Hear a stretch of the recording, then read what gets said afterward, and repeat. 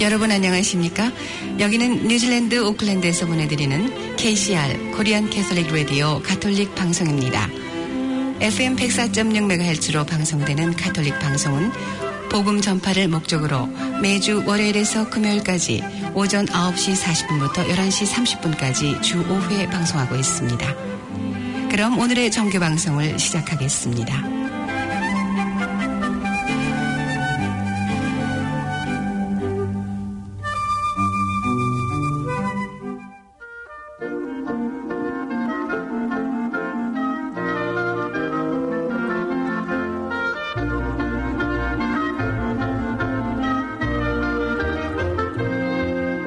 오늘의 강론.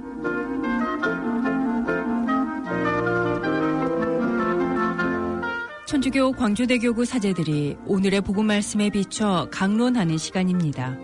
성 암브로시오 주교학자 기념일인 오늘은 사목국 정규현 신부입니다.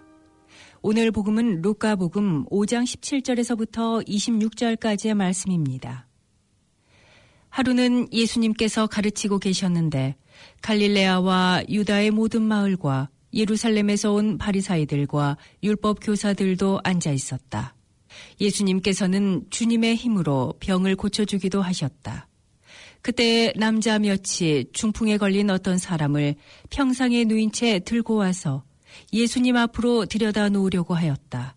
그러나 군중 때문에 그를 안으로 들일 길이 없어 지붕으로 올라가 기와를 벗겨내고 평상에 누인 그 환자를 예수님 앞 한가운데로 내려보냈다. 예수님께서 그들의 믿음을 보시고 말씀하셨다. 사람아, 너는 죄를 용서받았다. 율법학자들과 바리사이들은 의아하게 생각하기 시작하였다. 저 사람은 누구인데 하느님을 모독하는 말을 하는가? 하느님 한 분 외에 누가 죄를 용서할 수 있단 말인가? 예수님께서는 그들의 생각을 아시고 대답하셨다. 너희는 어찌하여 마음속으로 의아하게 생각하느냐? 너는 죄를 용서받았다 하고 말하는 것과 일어나 걸어가라 하고 말하는 것 가운데에서 어느 쪽이 더 쉬우냐? 이제 사람의 아들이 땅에서 죄를 용서하는 고난을 가지고 있음을 너희가 알게 해주겠다. 그러고 나서 중풍에 걸린 이에게 말씀하셨다. 내가 너에게 말한다.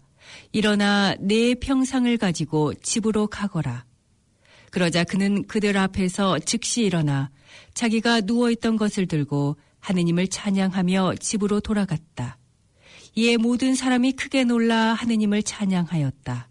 그리고 두려움에 차서 우리가 오늘 신기한 일을 보았다 하고 말하였다. 주님의 말씀입니다.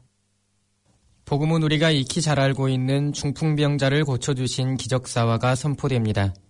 예수님께서 사람들을 가르치고 계실 때 남자 몇이 중풍에 걸린 사람을 평상에 누인 채 데리고 와서 예수님께 보이고자 하지만 군중들에 가려 도저히 갈 수가 없었습니다.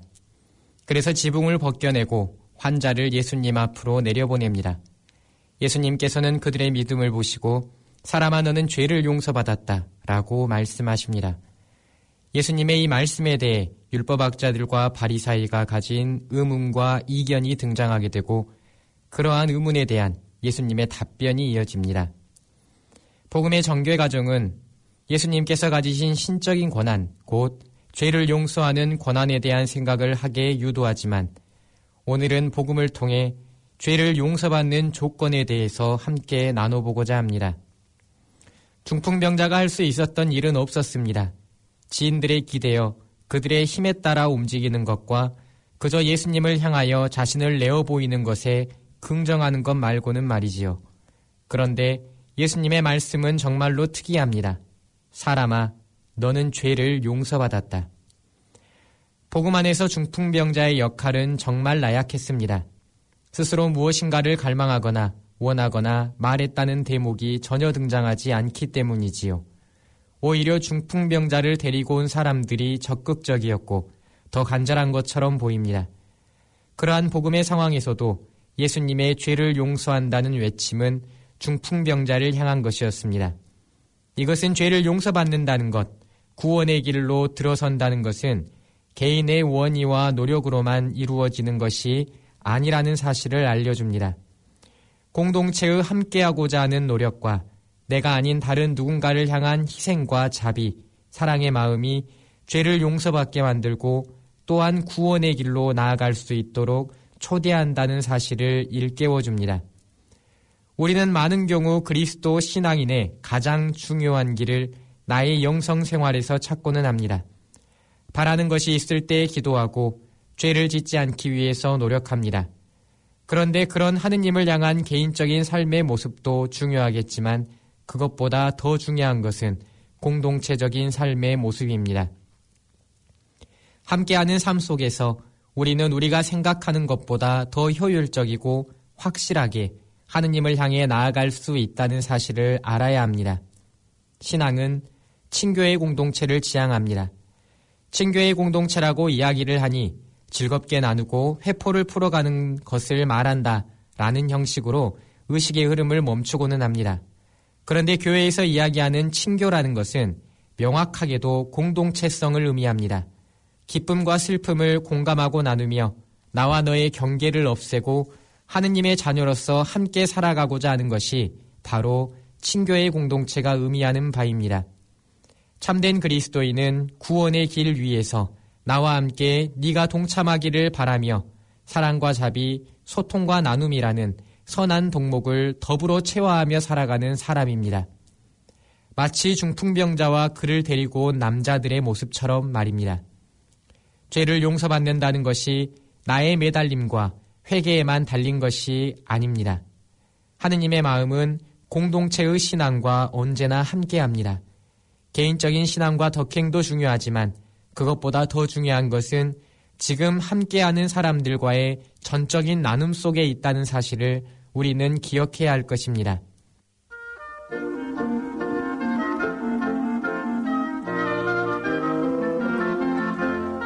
오늘 말씀에는 사목국 정규현 신부였습니다.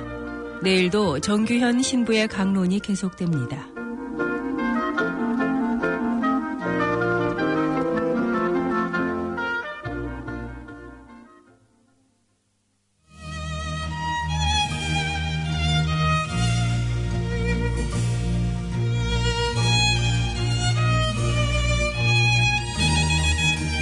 아침을 여는 클래식.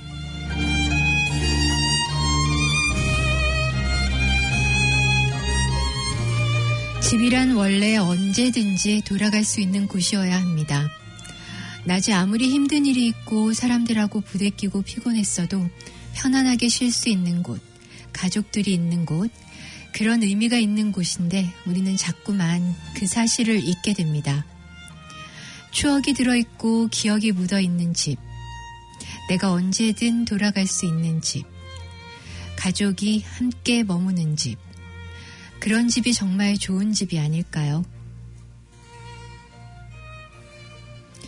노은주 임형남님의 집을 위한 인문학이라는 책에 실린 글이었습니다.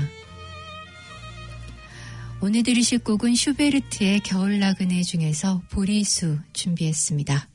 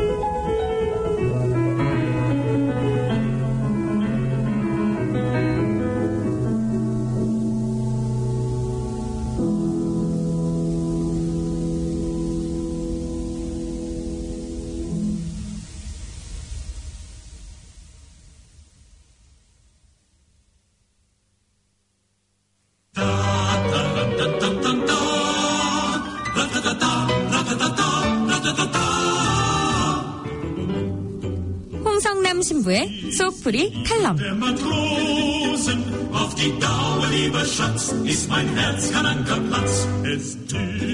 마음이 답답하고 힘드신가요?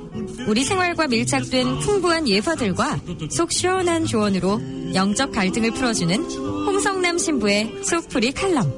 이 시간 진행해 가톨릭 영성심리상담소 소장 홍성남 마테오 신부입니다.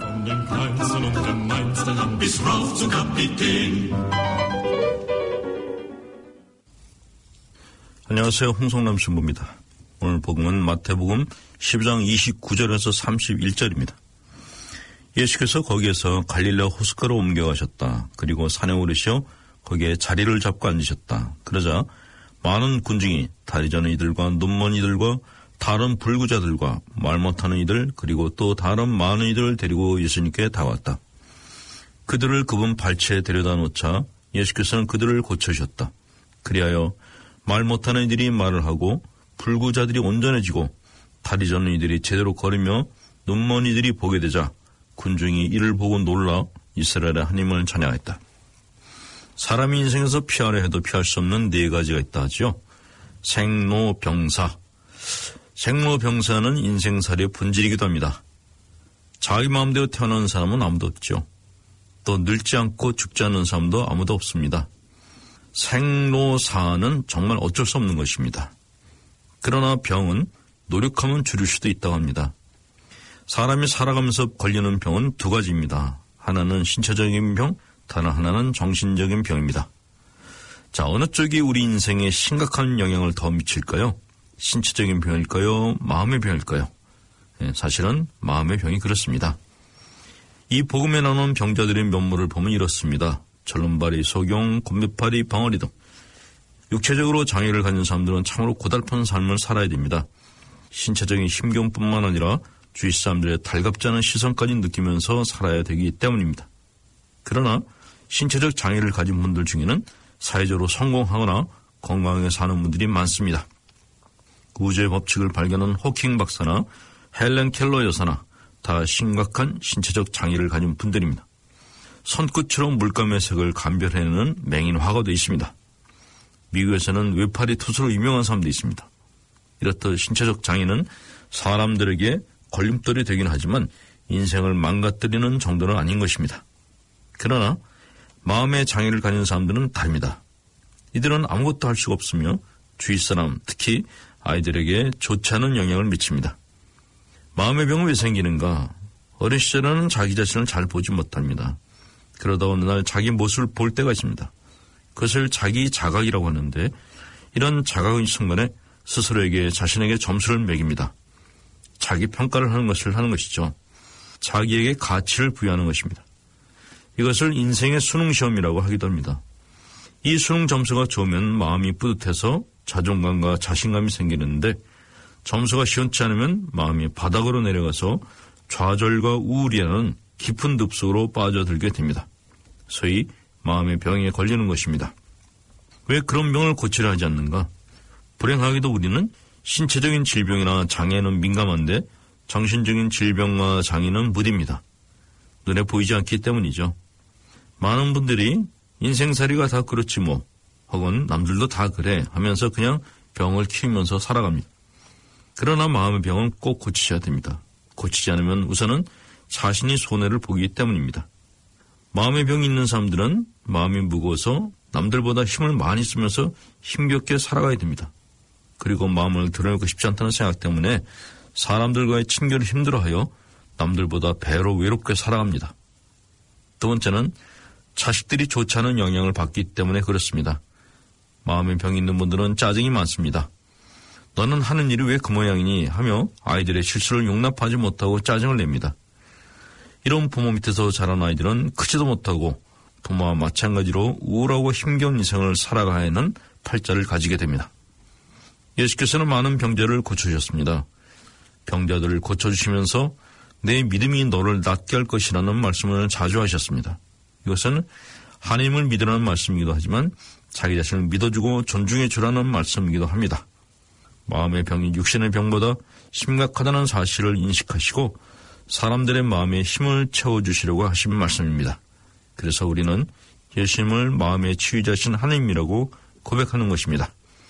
이 세상 사람들이 다 나를 싫어해도 주님만은 절대로 나를 버리시지 않고 나를 사랑하신다는 것만 믿으십시오. 그것이 신앙이고 그것이 마음의 병을 고치는 가장 좋은 기도입니다. 홍성남 신부였습니다. You are the new day. You are the new day.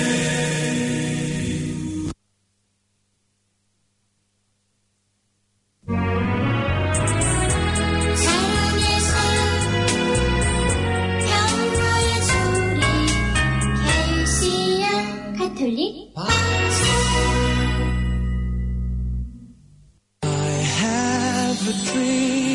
영어를 잘하면 당신의 삶이 쉬워질 것입니다.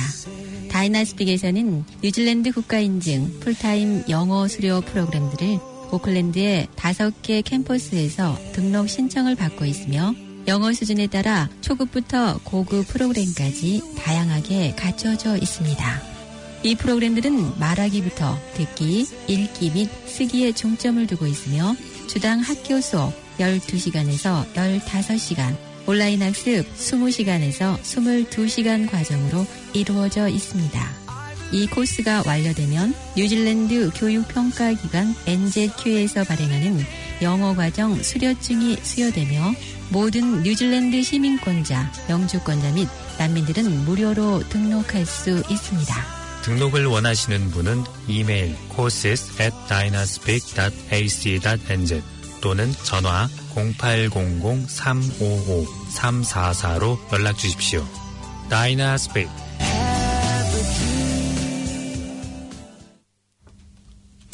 사랑의 샘 평화의 소리 KCR 10시 뉴스 365 헬스 ABC 여행사 게토하우스 아덱스 보험 권명회 JP 에듀케이션 EL 디자인 전망조은창 공동 제공입니다. 우리 동네 건강식품 365 헬스 오클랜드 퀸스트리트 미드시티 빌딩 2층 알바니 하나룸 마트 한인성당 입구 초입에 위치하고 있습니다. 365일 건강하세요. 365 헬스.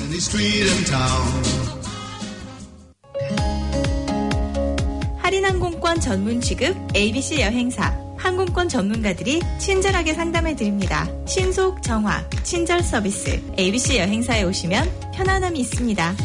최고의 여행 ABC가 만들어드립니다. 59번지 하이스트리트 9층 ABC 여행사 지금 전화주세요. 379-9009 가톨릭 뉴스입니다. 프란치스코 교황의 새 저서 꿈을 꿉시다. 더 나은 미래로 가는 길이라는 책이 어제 발간됐습니다.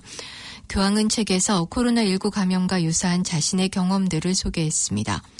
교황이 겪은 세 가지 코로나19 가운데 첫 번째 경험으로 프란치스코 교황은 신학 시절이었던 21살 심각한 폐 질환으로 폐의 일부를 절제했던 경험을 예로 들었습니다. 교황은 이 경험을 통해 코로나19에 감염된 환자들이 숨을 쉬기 위해 인공호흡기를 통해 얼마나 고군분투하는지를 잘 알고 있다고 위로했습니다. 두 번째로 교황의 독일 유학 시절 경험은 코로나19 자가격리와 유사합니다. 외로움이 엄습했던 유학 시절 교황은 글을 많이 쓰고 기도하며 보냈다고 전했습니다. 교황의 세 번째 경험은 아르헨티나 코르도바에서 겪은 코로나19와 유사한 경험입니다. 1976년 군부가 아르헨티나를 장악했을 때 많은 그리스도인이 목숨을 잃었습니다. 교황은 교회를 지키고자 했지만 오히려 누명을 쓰고 코르도바에 쫓겨가 가장 낮은 곳의 사람들을 만나게 됩니다. 교황은 코르도바의 경험은 내게 치유이자 성장이었다며 관용과 용서, 무력한 사람들에 대한 공감, 특히 인내를 주었다고 회상했습니다. 그러면서 코로나19는 정말 큰 고통이지만 마음만 먹으면 오히려 변화의 기회가 되기도 한다고 격려했습니다.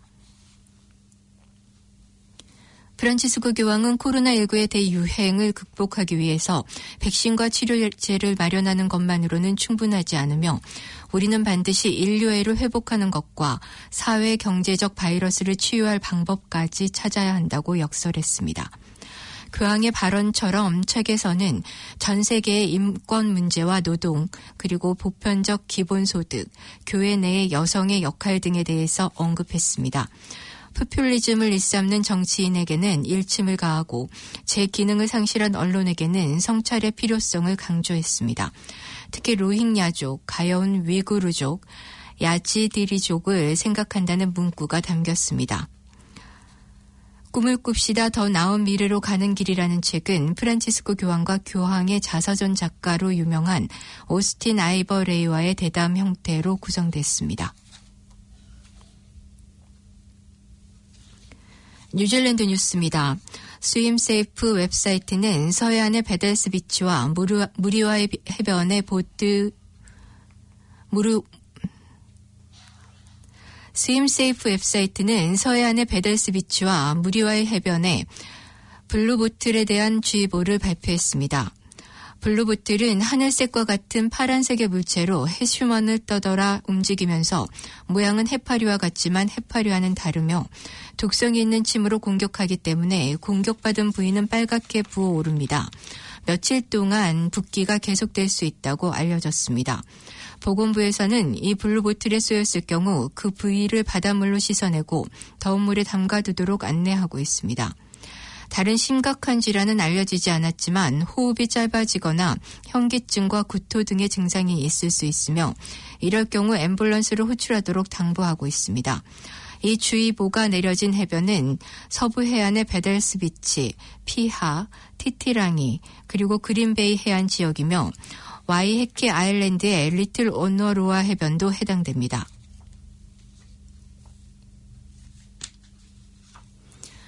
이번 주 뉴질랜드는 더운 열기와 습기가 많은 시스템이 다가오면서 사우나와 같은 찜통 더위가 예상되고 있습니다.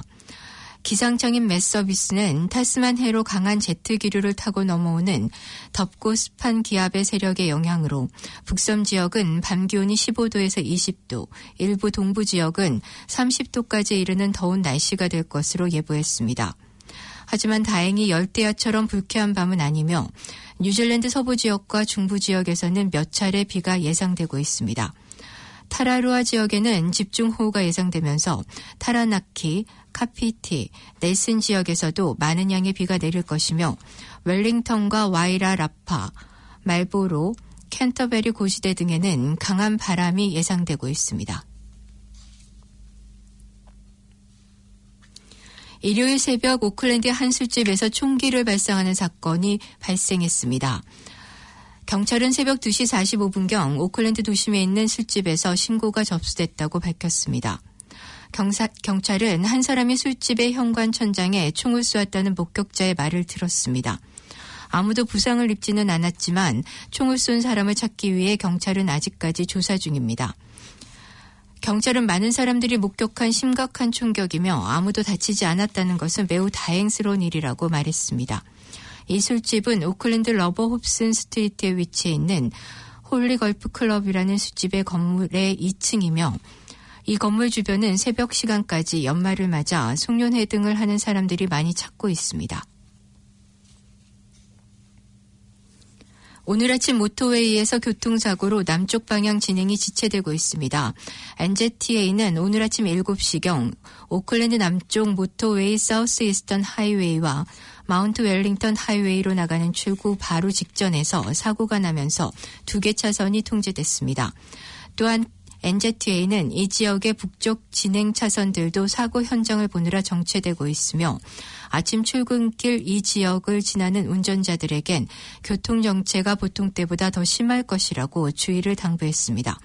한 목격자에 따르면 트럭이 앞차 뒤에서 차를 들이받으며 트럭은 중앙차선에서 멈추어 서고 받친 승용차가 전복됐다고 전해졌습니다. 다행히 큰 부상자는 없는 것으로 알려졌습니다.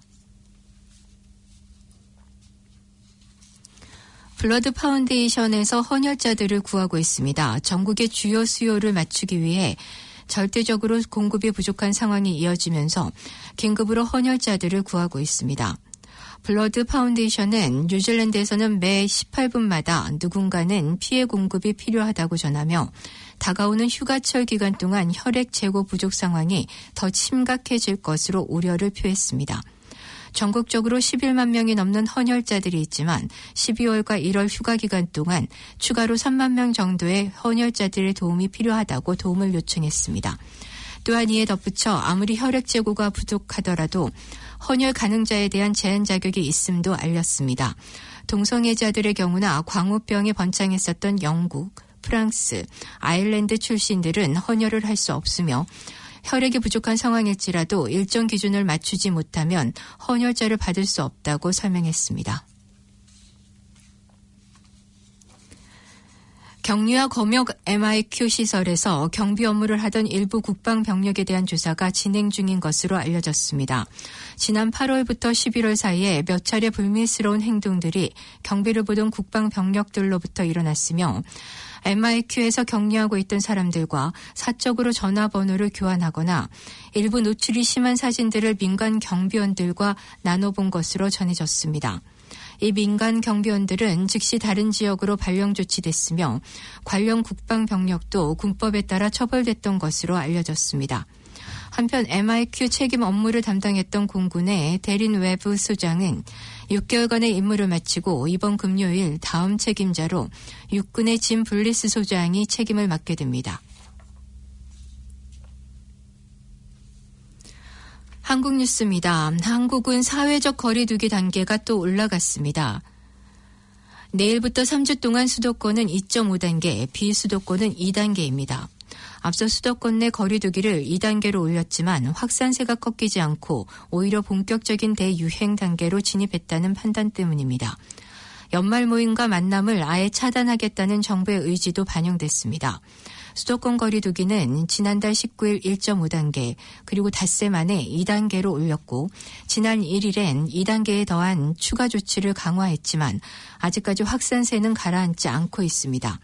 더 큰 우려는 앞으로도 효과가 제한적일 거라는 예측입니다.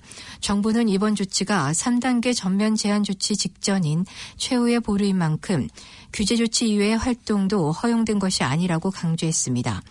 한편 정부는 이번 주 안에 백신 구매 협상과 관련한 내용을 정리해 국민들에게 설명하겠다고 덧붙였습니다. 수능을 마치고 대학별 전형이 시작된 지 이틀째인 어제 서울에서는 서강대와 성균관대, 한양대 등에서 논술고사가 치러졌습니다. 다음 주말까지 포함하면 40만 명이 넘는 수험생이 대학별 전형에 응시합니다. 수험생들이 하루에만 많게는 4-5곳의 학교를 옮겨 다니며 시험을 치러야 하기 때문에 보건당국과 학교는 방역에 온 힘을 쏟고 있습니다. 각 대학은 학부모 등 외부 차량의 통행을 금지했고 발열 체크 뒤 이상 증상이 없는 수험생만 입시를 허용했습니다. 한 강의실당 입실 인원도 30명 안팎으로 제한했습니다. 정부는 수능 성적 통지 전날인 오는 22일까지 대학별 집중관리 기간으로 지정했습니다.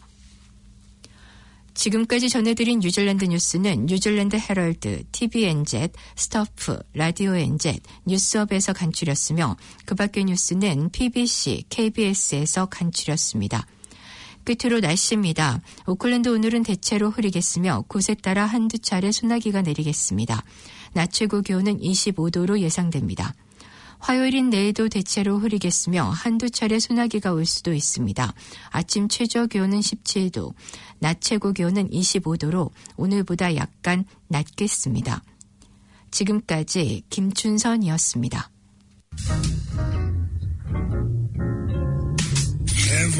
오늘도 수고한 당신. 다가오는 특별한 날엔 특별한 케이크로 자리를 빛내보세요. 열심히 일한 나에게 선물하는 달콤한 사치.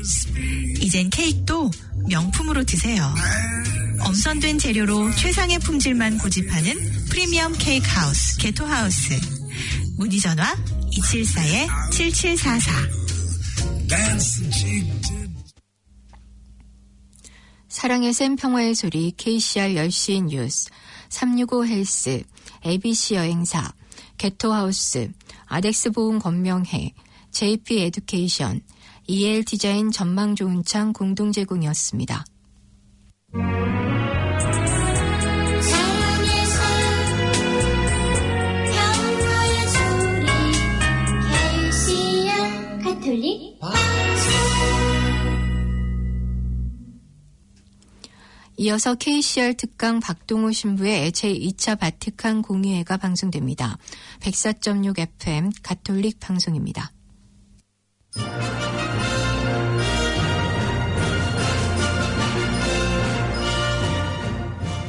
박동호 신부의 제2차 바티칸 공의회.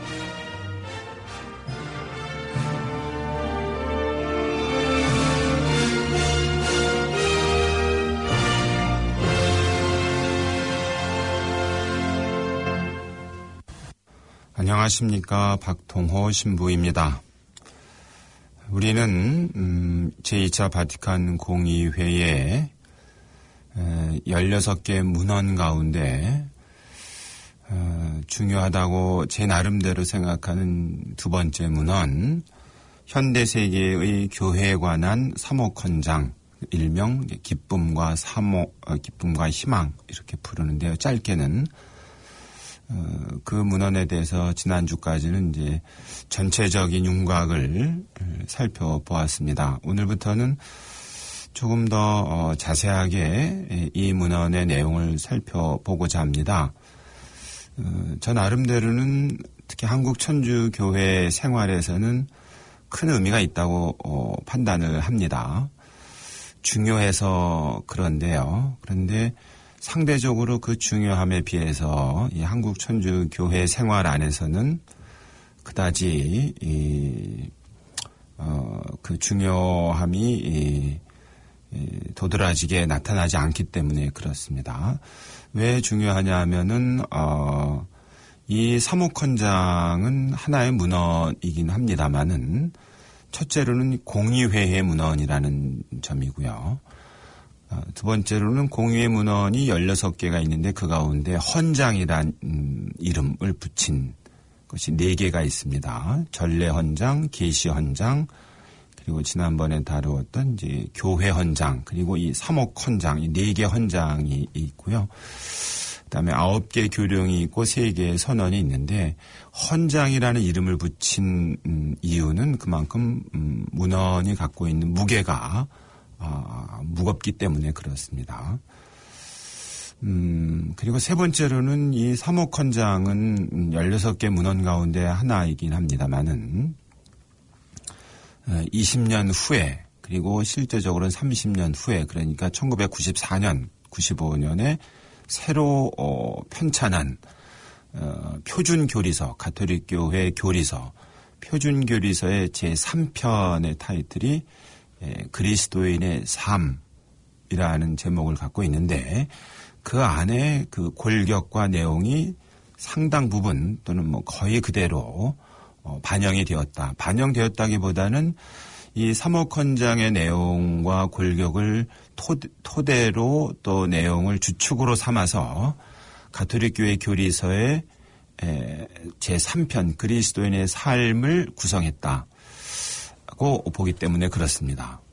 말하자면 우리 교우들이 많이 생각하는 그 교리 가운데 상당히 많은 부분을 그리고 상당히 중요한 부분을 차지하는 근거가 되고 배경이 되고 골격이 됐기 때문에 중요하다고 저는 봅니다. 그리고 다시 10년 후 그러니까 2004년에 교황청 정의평화 평의회에서 편찬한 간추린 사회교리라는 문헌에 그 골격과 내용의 바탕이 된다. 이 사목헌장이. 그러니까 사목헌장 공의회이면서도 공의회 문헌이면서도 그 가운데 헌장이라는 타이틀을 갖고 있기 때문에 중요할 뿐만 아니라 그리스도인의 삶이 어떻게 꾸려져야 되는가를 보편교회가 공적으로 밝힌 교리의 상당한 부분을 차지한다는 점에서 중요하고 또 다른 교리서인 간추린 사회교리서 전편을 한마디로 요약하자면 이 사목헌장을 토대로 하여 그리고 골격으로 하여 상술한 것이다. 그렇게 저 나름대로는 평가를 합니다. 그런 정도로 이 사목헌장은 중요한데 말씀드린 것처럼 그 내용에 있어서 그리스도인의 삶이라든지 좀 더 구체적으로 사회교리라든지 하는 부분이 한국 교회 생활 안에서는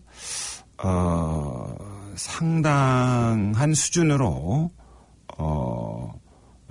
이렇게 받아들여지기보다는 오히려 의도했건 의도하지 않았건 수용되고 있지 않다, 전파되고 있지도 않다, 또는 교우들에게 알려지고 있지도 않다라고 저는 개인적으로 보기 때문에 그렇습니다. 아마도 우리 한국천주교회 생활에서 교회 생활 혹은 신자 생활이라는 것하고 삶이라는 부분, 그리고 사회라는 영역, 세상이라는 그 삶의 배경을 이렇게 구별하는 데서 생긴 것이 아닐까, 그런 경향이, 추세가. 그러니까 신앙생활이라고 말할 때 이 신앙이란 부분과 생활이란 부분을 서로 별개에 놓고 봐서 신앙은 좀 더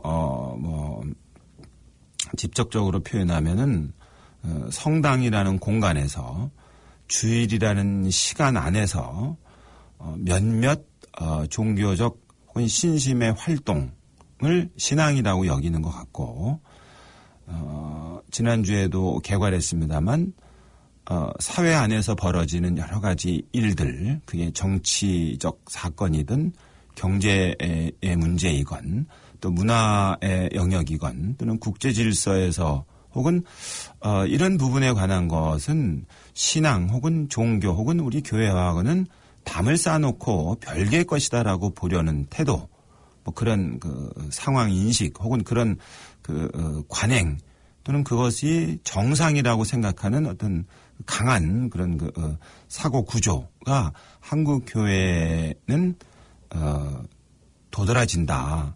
그러다 보니까 경제 생활 안에서 우리가 신앙하고 그리스도인이 어떻게 살아야 되는가에 대해서는 같이 연결해서 생각하는데 익숙하지가 않은 겁니다.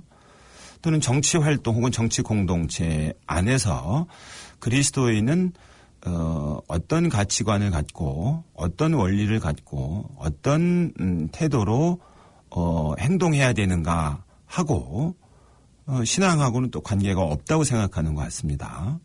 뭐 그런 점에서 저는 이 사목헌장이 굉장히 중요하다고 보는데 그럼에도 우리 한국 천주교 생활에서는 사목헌장을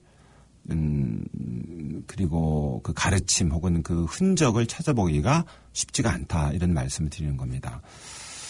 해서 오늘부터는 사목헌장의 내용을 조금 꼼꼼하게 따져보면서 우리 교우분들께 또는 청취자들께 한번 나름대로 그 문제의식을 갖도록 한번 해보겠습니다. 제가 이 사목헌장에 특별히 주목하는 이유 중에 하나는 조금 전에 말씀드린 어떤 그런 데도 있습니다. 우리 신앙생활이 또는 그리스도인의 삶이 특정한 시간, 특정한 공간에 몇몇 특정한 행위로 국한되거나 제한된다는 것은 반신앙정의이기 때문에 더욱 그렇습니다. 왜냐하면 우리는 그리스도교는, 다른 종교는 모르지만 우리 그리스도교는 예수님을 그리스도라고 고백을 하는 종교인데, 그리스도란 말 자체가 세상 한가운데로 파견된 메시아, 하느님이 보내신 분인데, 그냥 보내신 게 아니라 세상을 하느님께로 결합시키기 위해서, 그러니까 세상 문제를 어떻게 하느님의 뜻에 맞게 개선 혹은 발전시켜 나가는가가 굉장히 중요한 임무이고 역할이고 기능이고 그 본성에 따라오는 사명인데, 앞에서 말씀드린 것처럼 우리는 세상과 담을 쌓거나 세상 문제에 관심을 기울이지 않거나 세상 문제와 거리를 둠으로써 어떤 순수함이라 그럴까요? 그런 순수함이 존재하는지는 모르겠습니다만, 그런 순수함을 지향하는 것이 마치 우리 그리스도교의 임무인 것처럼 생각하는 경향이 아주 강하다.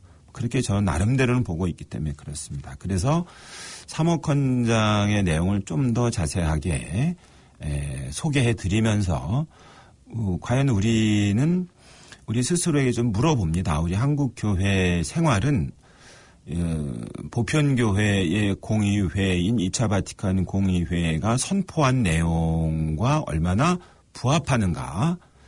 더 나아가서 청취자로서 나는 신앙인으로서 과연 우리 가톨릭 교회가 고백하고 있는 바와 내가 나름대로 구축한 신앙이 어느 정도로 일치하는가, 부합하는가, 아니면 쫓아가려고 하는가, 아니면 거리가 뭔가를 스스로에게 한번 물어보는 그런 그 기회가 되었으면 하는 바람에서 그렇습니다. 제2차 바티칸 공의회의 현대 세계의 교회에 관한 사목헌장이고 약칭으로 해서 첫 두 단어, 세 단어겠죠. 접속서까지 하면요. 기쁨과 희망이라는 이 문헌은 1965년 12월 7일 그 공의회에 참석했던 교부들이 투표를 하고 그다음에 교부들이 서명함으로써 반포가 됩니다. 65년 12월 7일은 그냥 하나의 날짜입니다만은 무려 4년에 걸친 이 길고도 아주 커다란 아마 이 가톨릭 교회 역사에서 2차 바티칸 공의회와 같은 규모의 공의회 그리고 그만큼 오랫동안 열리는 공의회는 앞으로는 어렵지 않을까 싶을 정도로 이 21번째의 2차 바티칸 공의회가 폐막되기 바로 전날입니다. 12월 8일 날 폐막을 하는데 하루 전날입니다. 4년에 걸친 그리고 1년에 10주 동안에 열렸던 공의회 그러니까 4회기의 마지막 날에 그것도 마지막 날에 교부들이 투표를 했고 절대적으로 지지해서 찬성을 했고 그래서 교부들이 서명을 함으로써 또 공의회의 어떤 교황이신 바오로 6세 교황이 서명함으로써 반포된 이 사목헌장은 그만큼 주교님들 사이에서 오랫동안 그리고 숙고하고 토의하고 대화하고 토의하고 문헌을 만들고 수정하고 다시 토의하고 재수정하고 토의하고 이런 과정을 거쳤다는 얘기입니다. 그만큼 그 한 문장 한 문장 한 부분 한 부분이 다양한 의견이 다양한 뜻이 여러 절차를 거쳐서 만들어졌다는 점을 말씀드리는 것입니다. 중요한 것을 가볍게 다룰 수는 없잖아요.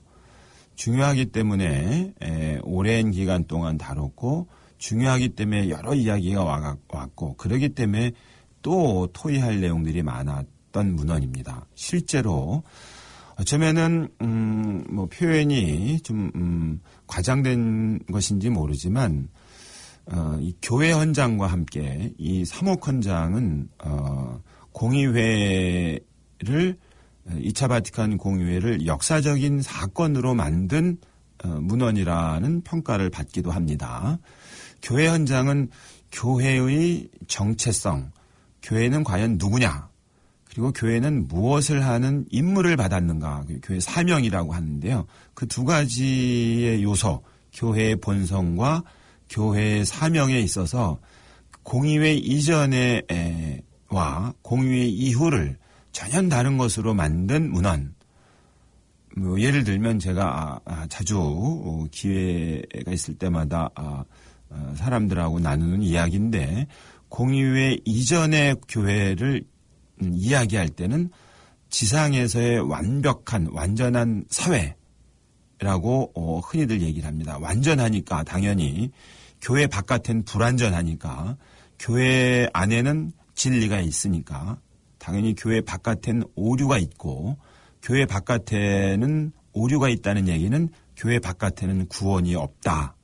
이런 논리가 형성이 되는데 공의회에서 교회는 하느님의 백성으로서의 교회는 그리고 성사로서의 교회는 표지이면서 도구입니다.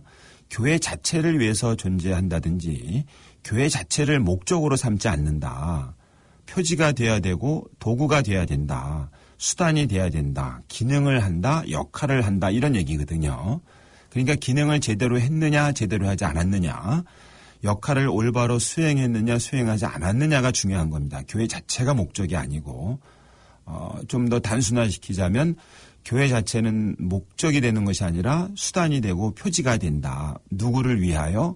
하느님의 놀라운 업적을 위하여 하느님과 인류를 결합시키고 인류를 일치시키는 수단이고 도구이다. 라고 얘기를 합니다. 그러니까 교회 바깥에는 진리가 없다. 교회 바깥에는 오류가 있다. 라는 것과 교회는 그 롤, 역할과 그 기능, 펑션과 그리고 표지, 수단으로서의 기능과 역할을 제대로 했느냐 안 했느냐를 가지고 교회를 바라보게 되는 겁니다. 그러니까 기능을 제대로 했을 때와 기능을 제대로 발휘하지 못했을 때, 역할을 수행했을 때와 역할을 수행하지 못했을 때는 뭐 어떻게 됩니까? 좋은 도구도 그 기능과 역할을 다하지 못하면 무용지물인 것이죠.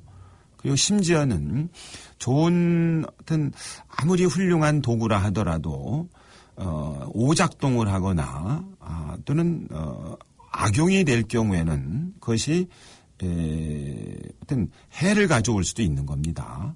뭐 흔히 우리가 한마디 말로 천냥빚을 갚는다도 있지만 한마디 말로 매를 벌기도 하는 것 아닙니까? 말이라는 게 하나의 수단이기 때문에 그런 것 아니겠습니까? 말이 목표라면 그럴 리가 없죠.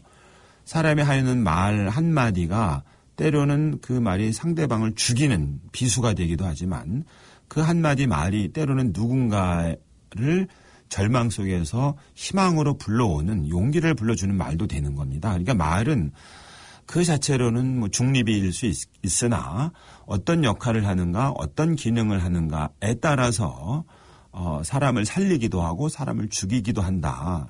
살리는 말을 우리는 뭐 생명의 언어라고 말하지만 사람을 죽이는 말은 뭐 죽음의 언어 이렇게 되는 거겠죠. 같은 언어가 때로는 생명을 때로는 죽음을 가져온다. 어떻게 그 임무, 롤, 역할, 기능을 맞게 제대로 수행했느냐 수행하지 않았느냐에 따라서 그걸 한마디로 요약하자면 교회는 그 자체로 목적이 아니라 수단이다. 그 자체로 목표가 아니라 그 목표에 이르는 길이다. 그러니까 목표에 이르는 길이 되면 좋은데 그 길을 잘못 길을 따라갔더니 목표에 이르지 못한다.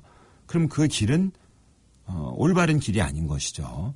공의회의 교회원장은 그만큼 교회에 대한 이해에 있어서 커다란 전환을 가져오는 겁니다. 사목헌장도 마찬가지인데요. 만약에 앞에서 말한 것처럼 교회가 공의회 이전에 지상에서의 완벽한 사회라면은 교회가 할 일은 아주 간단합니다. 사람을 교회 안으로 데리고 오면 되는 겁니다. 완벽한 사회이기 때문에 그 안에 데려와야 되는 거고요. 데려오기 위해서는 뭐 하겠습니까? 자격을 심사하겠죠. 그래서 자격을 심사해서 들어올 만한 사람은 불러들이고 들어오지 못하는 사람, 들어올 자격이 없는 사람들은 어떻게 하겠습니까? 정화시키겠죠. 자격을 갖추도록 요구하겠죠. 그래서 교회 안에 들어오게 되면 진리의 샘물을 마시니까 구원에 도달하게 되는 거죠. 그럼 교회가 할 일은 뭐겠습니까? 사람을 교회 안으로 데리고 들어오는 겁니다. 그런데 교회 헌장에서 말하는 것처럼 교회를 수단이고 도구이며 표지라고 한다면 사람에게 이것이 올바른 표지라는 걸 보여줘야 되는 겁니다. 그러니까 교회가 할 일은 표지임을 보여줘야 할 일이 생기는 겁니다. 교회가 무엇인가 드러내야 되는 겁니다. 그런데 표지라는 게 앞에서 말씀드린 것처럼 하느님과 인류 사이를 결합시키는 표지. 어떤 일이겠습니까? 교회가 하느님을 보여주는 겁니다. 드러내는 겁니다. 그래서 예수님을 두고 하느님의 얼굴이라고 말하고 교회를 두고 예수님의 얼굴이라고 말하는 겁니다. 표지니까.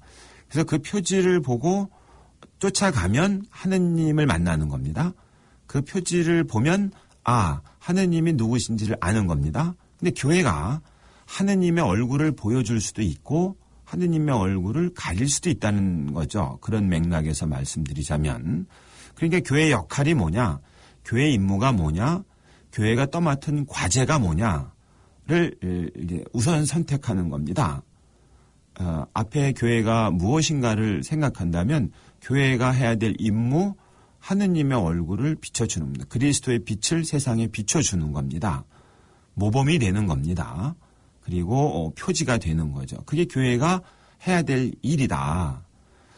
이전에 공유회 이전에서는 사람들을 교회로 데려오는 거, 교회 안으로 불러들이는 것이라면 좀 더 우리가 그 그림을 그리도록 한번 생각해 보자면, 과거에는 이제 문이 있으면 사람들을 그 문을 통해서 교회 안으로 자꾸 불러들여서 그 안에 머물게 하는 거지만, 2차 바티칸 공의회의 교회론에 비추어 본 사목은 뭐냐면 사람들에게 하느님이 누구신지를 드러내주는 겁니다. 보여주는 겁니다. 그래서 하느님은 저런 분이시구나.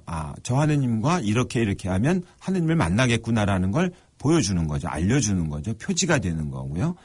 그러니까 당연히 공유회 이전의 교회는 누구인가와 교회는 무엇을 해야 하는가와 공의회 이후의 이 교회 헌장과 사목 헌장을 통해서 교회는 누구인가 그리고 교회는 무엇을 해야 하는가에서 전혀 다른 전혀 다른이라기보다는 아주 전혀 새로운 모습을 이야기하게 되는 것이죠. 그래서 어떤 분들은 이 교회 헌장과 사목 헌장을 놓고 공의회를 역사적인 사건으로 만든 두 문헌이라고 이렇게 평가를 하는 것이죠. 현대 세계의 교회에 관한 사목 헌장, 기쁨과 희망이 갖고 있는 중요함은 그렇게 정리해 볼 수 있을 것 같습니다. 노래 듣고 얘기 계속하겠습니다. 가톨릭 우리 소리 관현악단입니다. 순교의 영광입니다. 순교의 영광, 가톨릭 우리 소리 관현악단이었습니다. 당연히 교회 헌장에서 선언한 교회, 그리고 사목 헌장에서 말하는 교회의 임무와 과제가 공의회 이전과 확연하게 구별이 된다면 새로운 바람을 불러일으킬 수도 있습니다만은 불편함을 느끼거나 힘겨움을 느낄 수도 있습니다. 변화라는 것은 설레이는 무엇이기도 하지만 두려운 무엇이기도 하거든요. 어쩌면 50여 년이 지난 오늘날까지 이 2차 바티칸 공의회의 교회 헌장과 사목 헌장은 여전히 새 변화를 가져오는 영감을 불어넣어주는 그 문헌인데, 그만큼 공의회의 교회 헌장과 사목 헌장을 읽고 생각을 많이 하다 보면 일종의 스스로에게 자신에게 묻게 될 것 같습니다. 여태까지 내가 생각했던 교회, 그리고 내가 믿고 있던 교회, 그리고 내가 마음에 담고 있는 교회는 무엇을 해야 하는가라는 이 생각들에 대해 자꾸 의문 또는 도전하기 때문에 그럴 것 같습니다. 사목 헌장은 더더욱 마찬가지로 그와 같은 좀 표현이 어떨지 모르겠습니다만 불편함을 줄 수도 있습니다. 여태까지 교회는 내가 성당에 가서 거기서 거룩한 공간에서 경신내 하느님을 경배하고, 그리고 성사 생활을 하고, 그리고 경건한 마음으로 기도하고, 그리고 오면은 된다고 생각했는데, 한 걸음 더 나아가서 세상 안의 교회로서 세상을 어떻게 변화시켜야 될 임무를 맡고 있다라고 말하면 성당을 갔다 오는 것에 머물지 않고 세상을 변화시키는 임무, 교회의 임무니까, 하느님 백성의 임무니까, 그럼 나의 임무가 되니까, 그럼 세상을 변화시킨다. 어떻게 변화시키겠습니까? 가정을 예를 들어보겠습니다. 가정은 보통 지금의 세태에서는 두 사람 사이에 어떤 계약이라고 생각합니다. 사회적 계약.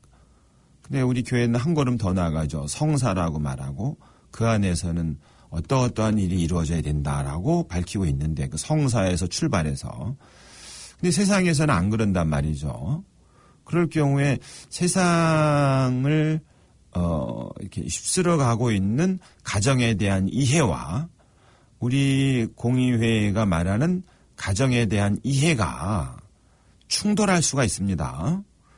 그러면 나는 신앙인으로서 가정을 어떻게 바라봐야 되고 그 가정을 어떻게 꾸려가야 하며 가정을 어떻게 발전시켜야 되는 것과 지금의 사회 혹은 세상이 가정이 무엇이며 가정은 무엇을 하는 것이며 가정은 어떻게 될 것이라고 그렇게 흘러가는 거하고 맞지 않을 경우에 심각한 선택의 기로에 서게 됩니다. 세상의 길을 따라갈 것인가, 교회의 가르침인 공의회가 고백한 내용을 쫓아갈 것인가, 공의회가 말한 가정의 모습을 쫓아가자면 세상에서 낙오될 것 같고 하고 세상과 격리될 것 같고 또 세상에서 당연하다고 간주되는 이른바 세태라고 하는 그 추세에 내가 그냥 쫓아가게 되면 튀진 않지만 쫓아가게 되면 교회에서 고백하는 가정의 모습하고 또 거리가 멀어질 것이고 말이죠. 이런 일이 생길 수 있다는 얘기입니다. 경제활동에서는 더더욱 말할 필요도 없죠. 세상에서는 자유시장, 시장 자유를 아주 강한 목소리로 주장하고 그렇게 흘러가고 있는 것 같은데 교회는 자유시장을 말하지 않고 오히려 시장의 통제를 요구하고 있다면 그럼 교회가 바람직하고 그리고 몇 가지 긴급한 과제라고 여겼던 그 교회의 과제와 세상의 움직임이 전혀 정면으로 충돌할 때 그럼 나는 신앙인으로서 처신할 것인가 아니면 세상 사람으로 처신할 것인가 이런 문제들이 발생할 수 있습니다. 그런 점에서 이런 불편함을 가져오고 심지어는 도전하기 때문에 또 우리는 이제 이 공유의 문헌을 직면하는데 좀 주저하는 것은 아닌가 그런 저 나름대로 의구심도 갖습니다. 어쨌든 12월 7일은 그만큼 중요한 날입니다. 공휴일가 끝나는 폐막하는 폐막식 미사를 하는 바로 전날이고요. 그만큼 2,500명이나 되는 주교님들이 모여서 할 얘기가 많았던 얘기고 그만큼 합의를 이루는 과정이 뜻을 모으는 과정이 간단치가 않았다는 뜻입니다. 그만큼 중요했다는 얘기겠죠. 그만큼 영향력이 클 수밖에 없다는 것이겠고 안타깝게도 한국 교회는 큰 영향을 주지 않는 것 같아서 이렇게 이야기를 길게 했습니다. 자, 12월 7일, 1965년 12월 7일, 지금부터 그러니까 한 50년, 60년이 넘은 것이죠. 60년은 안 됐습니다. 60년 가까이 되는 거죠. 실제로 12월 8일 공의회가 폐막된 그날을 기념해서 프란치스코 교황께서는 이제 2015년 12월 8일부터 2016년 그리스도 왕 대축일까지 1년을 대희년으로 기념했었죠. 희년이라는 건 50년마다 생기는 건데 우리가 2000년에 희년을 했으니까 2050년에 다시 희년을 하는 게 맞는데 왜 2015년에 했을까? 바로 65년 12월 8일이 2차 바티칸 공의회가 폐막한 날이고 폐막한 날부터 50년이 지난 12월 8일을 대희년으로 선포했다는 얘기입니다. 그만큼 공의회의 폐막일 12월 8일은 중요했고 이 사목헌장은 바로 폐막일 하루 전날 12월 7일 날에 이르러서야 표결을 했고 그다음에 투표가 이루어졌고 찬성한 분이 압도적 다수여서 문헌으로 이렇게 세상에 빛을 보게 된 것입니다. 그만큼 중요하다는 얘기입니다. 현대 세계의 교회에 관한 사목헌장 기쁨과 희망 흔히 짧게는 그렇게 부릅니다. 그래서 그 내용을 이제 조금 상세하게 좀 살펴보겠습니다. 문헌의 내용도 아예 읽어드리도록 하겠고요. 어쩌면 제가 읽어드리는 문헌 내용을 들으면 이거 이상한데 여태까지 내가 성당을 다니면서 그런 생각을 전혀 안 해보았고 혹은 내가 생각하는 거하고 좀 다른데 그런 느낌을 가질 만한 대목들은 참 많습니다. 자, 아주 유명한 문장인데요. 2차 바티칸 공의회를 이야기하시는 분들 혹은 공의회와 관련하여 글을 쓰시는 분들 혹은 교회와 관련해서 뭐 신학적으로 학술적으로 글을 쓰시는 분들이 어쩌면은 공의회에 있어서는 제일 많이 인용하는 이 문장입니다. 기쁨과 희망, 슬픔과 고뇌, 현대인 특히 가난하고 고통받는 모든 사람의 그것은 바로 그리스도 제자들의 기쁨과 희망이며 슬픔과 고뇌이다.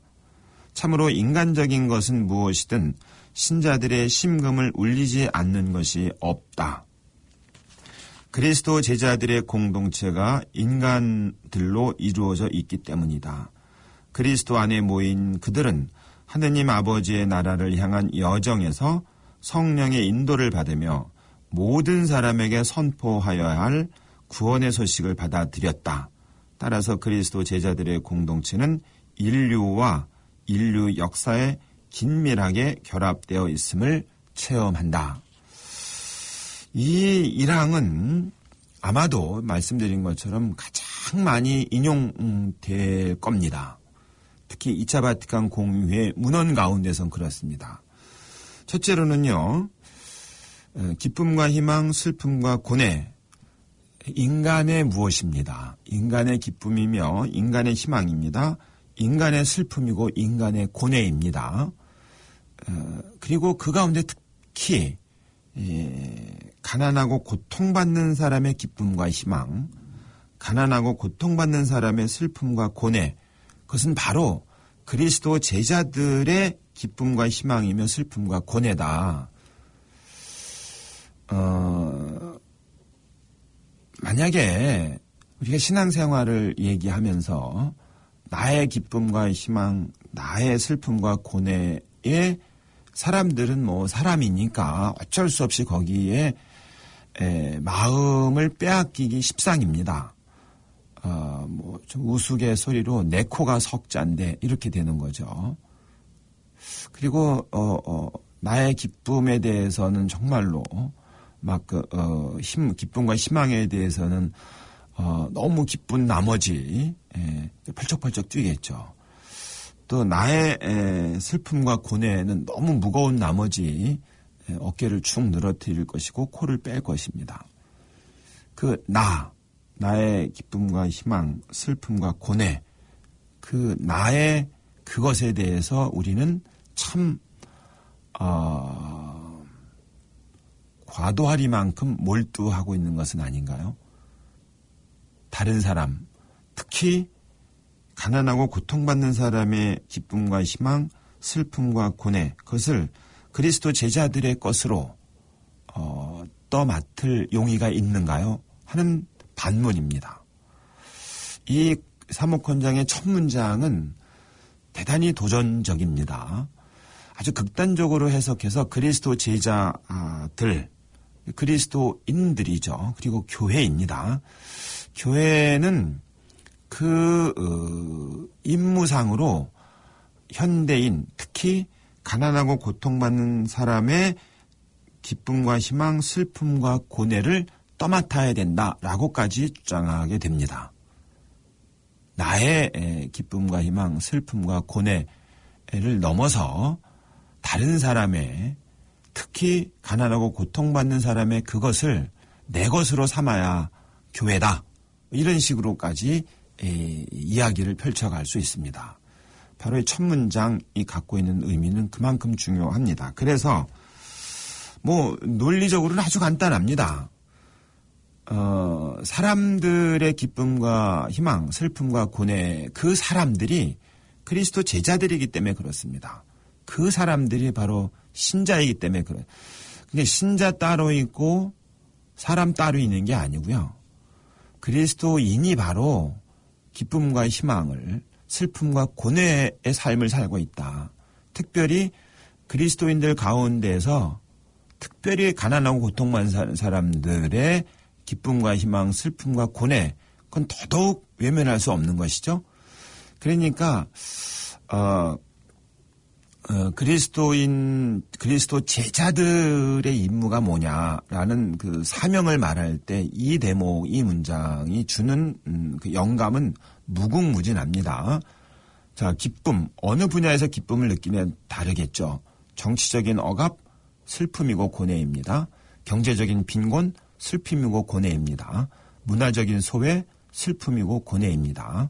그럼 정치적인 억압에서의 구원과 해방, 독립, 그럼 기쁨과 희망입니다. 경제적인 빈곤으로부터의 탈출, 그것도 역시 기쁨과 희망입니다. 문화적인 소외에서부터 풍요로운 인격적 상호관계로의 회복, 그것은 기쁨과 희망입니다. 한쪽은 구원이고 한쪽은 비구원입니다. 그 구원과 비구원의 그 모습들과 그리스도 제자들하고 별개일 수가 없다. 정치, 경제, 문화의 구원과 비구원, 그리고 그 억압, 해방과 억압은 세상에 그거라고 하고 우리 그리스도 제자들하고 무관하다라고 말할 수 없다, 이런 얘기죠. 그래서 이 사목헌장의 제1항 기쁨과 희망, 슬픔과 고뇌로 시작하는 이 첫 문장은 교회의 임무, 교회의 사명을 아주 극명하게 강렬하게 보여주는 문장이다라고 평가할 수 있습니다. 좀 이야기를 좀 더 풀어서 하면 지금 정치적으로 뭐 우리 사회뿐만 아니고요. 뭐 그리스도 제자들은 세계 곳곳에 마치 누룩처럼 존재하죠. 소금처럼 빛처럼 존재하고 있습니다. 근데 그가 있는 그 제자들의 공동체가 있는 그곳에 정치적인 어떤 억압이 있고 정치적인 폭압이 있어요. 다시 말씀드리면 사람이 자기가 생각하고 있는 것, 그것을 사상이라고 하겠죠. 자기가 표현하고 싶은 것, 표현이겠죠. 사상의 자유, 표현의 자유가 억압되어 있거나 혹은 조작이 됩니다. 아주 물리적인 방법으로 말을 못하게 하는 방법도 있지만 대중매체를 동원해서 거짓을 유포해서 사람들의 생각이나 사람들의 판단을 흐리게 하는, 조작하는, 왜곡하는 일도 있을 수 있습니다.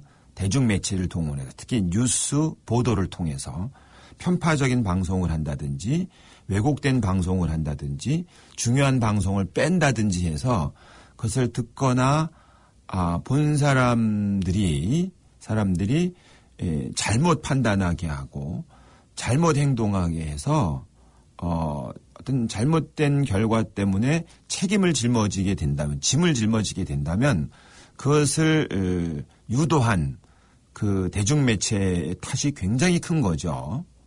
바로 그런 상황에 있을 때 그리스도인들은 무엇을 해야 되는가를 묻는 겁니다.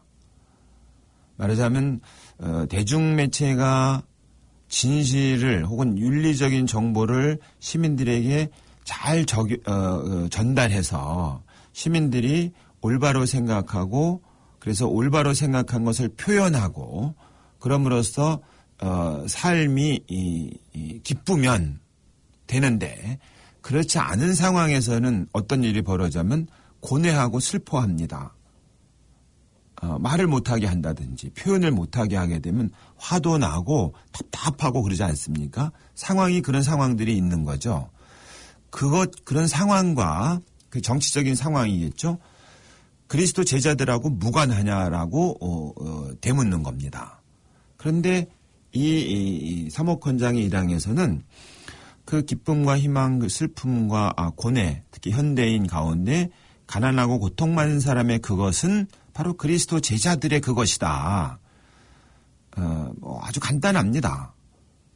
그리스도 제자들은 그 고통받고 가난한 이들의 고통과 슬픔과 고뇌, 기쁨과 희망하고 무관하지가 않다. 오히려 그리스도 제자들의 것이다. 다른 그 번역본에서는 제자들이 떠맡는다 이런 표현도 나옵니다. 지극히 구체적입니다. 자, 그러면 교회의 이러한 그리스도 제자들의 이러한 활동은 신앙의 활동이겠습니까? 아니면 교회하고는 신앙하고는 무관한 활동이겠습니까? 공의회의 선언은 바로 신앙이 그렇게 드러나야만 교회가 교회다운 표지가 된다라고 말하는 겁니다. 그러니까 이 첫째 문장, 기쁨과 희망, 슬픔과 고뇌, 현대인들, 특히 가난하고 고통받는 사람들의 기쁨과 희망, 슬픔과 고뇌는 그리스도 제자들의 그것이다. 왜냐하면 사람들과 그리스도 제자들이 남남이 아닌 겁니다. 그 사람이 그리스도 제자이고 그리스도 제자가 그 사람일 수 있습니다. 입니다. 그리고 그 사람 가운데 특히 가난하고 고통받는 사람이 있습니다. 굳이 어렵게 설명하지 않아도 성당에 정말 아주 초월적인 부자도 있지만 아주 가난한 분도 있지 않습니까? 한 구성원 안에, 한 단체 안에, 교회 안에. 근데 거기서 누구에게 먼저 관심을 기울이는가? 물론 논리적으로는 평균이고 모두를 위한이겠지만 그건 교회는 그렇지 않습니다. 교회는 가장 힘없고 약한 사람을 첫째로 섬기는 조직입니다. 말하자면. 세상의 조직하고는 전혀 다릅니다. 세상이 가장 좋은 사람들, 힘 있는 사람들, 그다음에 평균을 말할지 모르지만 교회는 평균을 말하지도 않습니다. 평균을 그렇다고 부정하는 게 아닙니다. 아니지만 그래도 교회는 끊임없이 그 시선을 가난하고 고통받는 사람들의 기쁨과 희망과 슬픔과 고뇌에 둡니다. 그것이 교회가 세상에서 드러내야 될 1차적인 표지이다 해서 공유회의 첫 문장 그렇고요. 당연히 마지막 문장, 교회는 그냥 교회가 아니고 하느님 나라를 향한 여정에서 성령께서 교회를 이끌고 그다음에 그 교회 안에는 하나님께서 임무를 맡겼는데 그 임무가 바로 복음 선포의 임무를 맡긴 겁니다. 임무를 맡기려니까 복음을 받아들였죠. 구원의 소식을 받아들였습니다. 이것을 세상에 전해야 됩니다. 그래서 정리가 되면 이렇습니다. 그리스도 제자 공동체는 인류와 인류 역사에 긴밀하게 결합되어 있다. 떨어져 있지 않다. 저 멀리 낯선 곳에 가 있지 않다. 세상 한가운데 고립되어 있는 섬이 아니다. 인류와 인류 역사와 교회는 뗄래야 뗄 수가 없다. 파견됐기 때문에도 그렇고 말이죠. 구원을 전해야 되기 때문에도 그렇습니다. 바로 그것이 사목헌장의 1항의 내용인데 다음 주에는 이어서 2항부터 또 살펴보도록 하겠습니다. 안녕히 계십시오.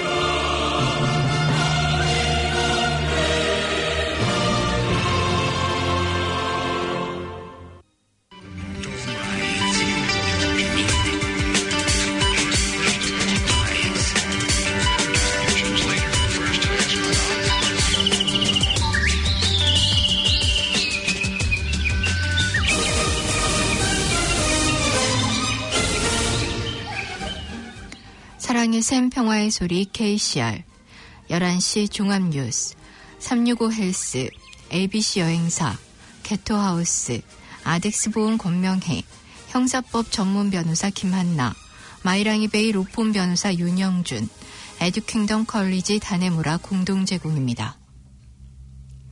세이프 스윈 웹사이트는 베델스 비치와 무리와이 비치 등 오클랜드 서해안에 블루보틀 위험 경보를 발령했습니다. 블러드 파운데이션에서 12월과 1월 휴가 기간을 맞아 헌혈자들을 구하고 있습니다. 미국에서 코로나19 확진자가 닷새 동안 100만 명 넘게 늘어났습니다.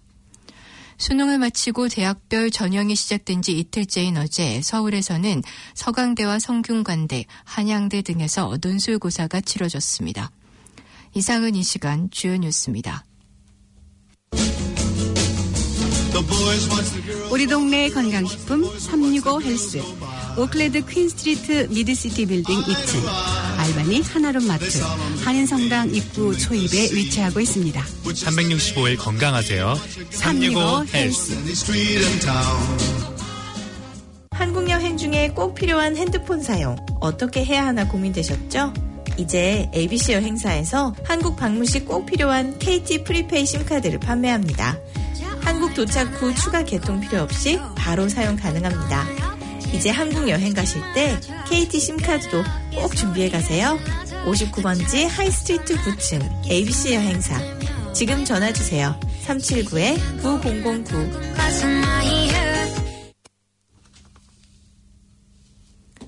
가톨릭 뉴스입니다. 프란치스코 교황의 새 저서 꿈을 꿉시다 더 나은 미래로 가는 길이라는 책이 발간됐습니다. 교황은 책에서 코로나19 감염과 유사한 자신의 경험들을 소개했습니다. 교황이 겪은 세 가지 코로나19 가운데 첫 번째 경험으로 프란치스코 교황은 신학생 시절이었던 21살 심각한 폐 질환으로 폐의 일부를 절제했던 경험을 예로 들었습니다.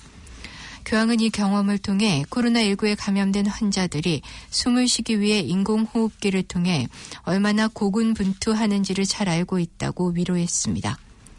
두 번째로 교황의 독일 유학 시절 경험은 코로나19 자가격리와 유사합니다. 외로움이 엄습했던 유학 시절 교황은 글을 많이 쓰고 기도하며 보냈다고 전했습니다. 교황의 세 번째 경험은 아르헨티나 코르도바에서 겪은 코로나19와 유사한 경험입니다.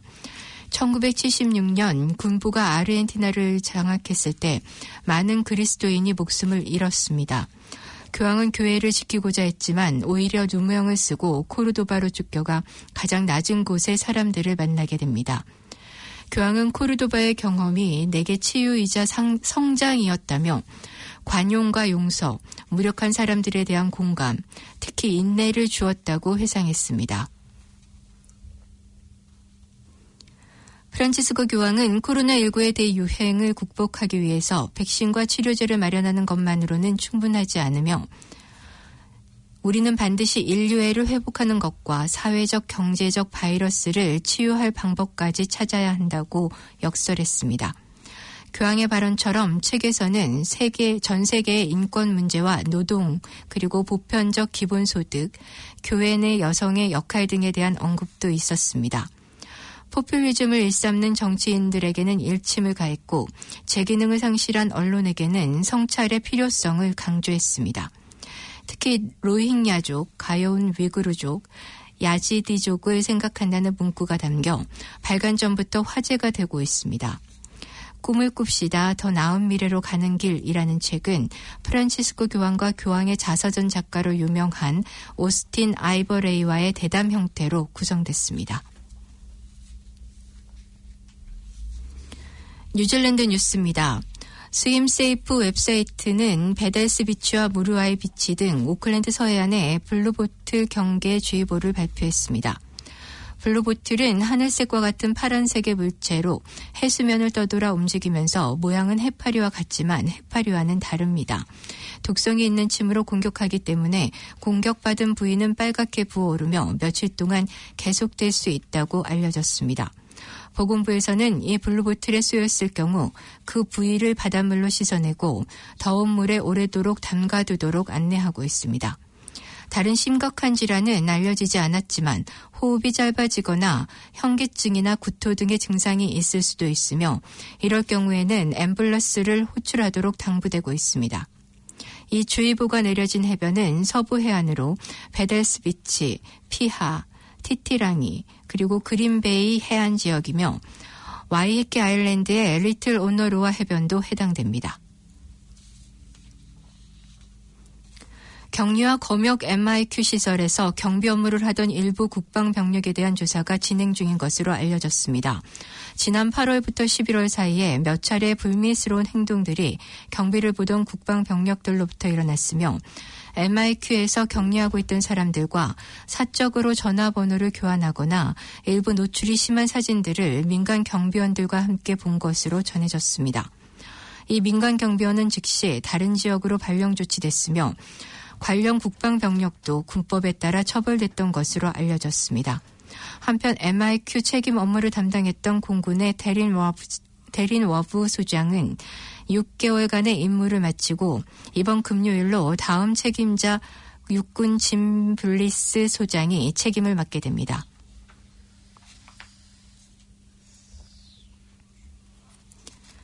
블러드 파운데이션에서 헌혈자들을 구하고 있습니다. 전국의 수요를 맞추기 위해 절대적으로 공급이 부족한 상황이 이어지면서 긴급으로 헌혈자들을 구하고 있습니다. 블러드 파운데이션은 뉴질랜드에서는 매 18분마다 누군가는 피해 공급이 필요하다고 전하며 다가오는 휴가철 기간 동안 혈액 재고 부족 상황이 더 심각해질 것으로 우려를 표했습니다. 전국적으로 11만 명이 넘는 헌혈자들이 있지만 12월과 1월 휴가 기간 동안 추가로 3만 명 정도의 헌혈자들의 도움이 필요하다고 도움을 요청하고 있습니다. 또한 이에 덧붙여 아무리 혈액 재고가 부족하더라도 헌혈 가능자에 대한 제한 자격이 있음도 알렸습니다. 동성애자들의 경우나 광우병이 번창했던 영국, 프랑스, 아일랜드 출신들은 헌혈을 할 수 없으며 혈액이 부족한 상황일지라도 일정 기준을 맞추지 못하면 헌혈자를 받을 수 없다고 설명했습니다. 오늘 아침 모터웨이에서 교통사고로 남쪽 방향 진행이 지체됐습니다. NZTA는 오늘 아침 7시경 오클랜드 남쪽 모터웨이 사우스 이스턴 하이웨이와 마운트 웰링턴 하이웨이로 나가는 출구 바로 직전에서 사고가 났으며 2개의 차선이 통제됐다고 발표했습니다. 또한 NZTA는 이 지역의 북쪽 진행 차선들도 사고 현장을 보느라 정체됐으며 아침 출근길 이 지역을 지나는 운전자들에겐 교통 정체가 보통 때보다 심할 것이라고 주의를 당부했습니다. 한 목격자에 따르면 트럭이 앞차를 뒤에서 들이받으면서 트럭은 중앙 차선에서 멈춰섰고 받친 승용차는 전복됐습니다. 다행히 큰 부상자는 없었습니다. 일요일 새벽 오클랜드 한 술집에서 총기를 발사하는 사건이 발생했습니다.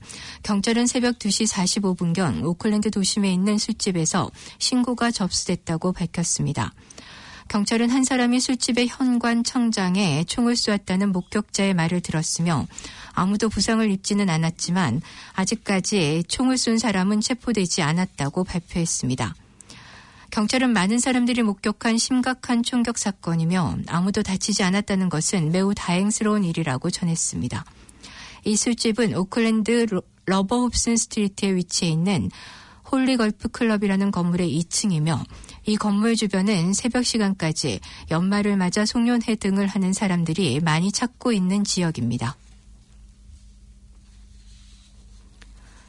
이번 주 뉴질랜드는 더운 열기와 습기가 많은 기압골이 다가오면서 사우나와 같은 찜통 더위가 예상되고 있습니다. 기상청인 맷서비스는 타스만해로 강한 제트 기류를 타고 넘어오는 덥고 습한 기압 세력의 영향으로 북섬 지역은 밤 기온이 15도에서 20도, 일부 동부 지역은 30도까지 이르는 더운 날씨가 될 것으로 예보했습니다. 하지만 다행히 열대야처럼 불쾌한 밤은 아니며 뉴질랜드 서부 지역과 중부 지역에는 몇 차례 비가 예상됩니다. 타라루아 지역에는 집중호우가 예상되면서 타라나키, 카피티, 넬슨 지역에도 많은 양의 비가 내릴 것이며 웰링턴과 와이라라파, 말보로, 캔터베리 고지대 등에는 강한 바람이 예상됩니다. 새로운 조사에서 주택에 투자하는 것보다는 중소업체에 투자하는 편이 더 나은 것으로 나타났습니다. ASB 비즈니스 매매 전문 회사는 주택 매매 평균 가격은 72만 5천 달러이지만 비즈니스 매매 평균 가격은 이보다 더 저렴한 65만 달러 정도이며 또한 상당한 금액의 연간 수익을 올릴 수 있어 주택보다 더 현명한 투자라고 조사 결과를 공개했습니다. ABS 비즈니스는 뉴질랜드의 투자 문화가 생산성 긍정적 파급 효과가 있으며 고용과 GDP에 기여할 수 있는 비즈니스 투자로 진행될 필요가 있다고 밝혔습니다.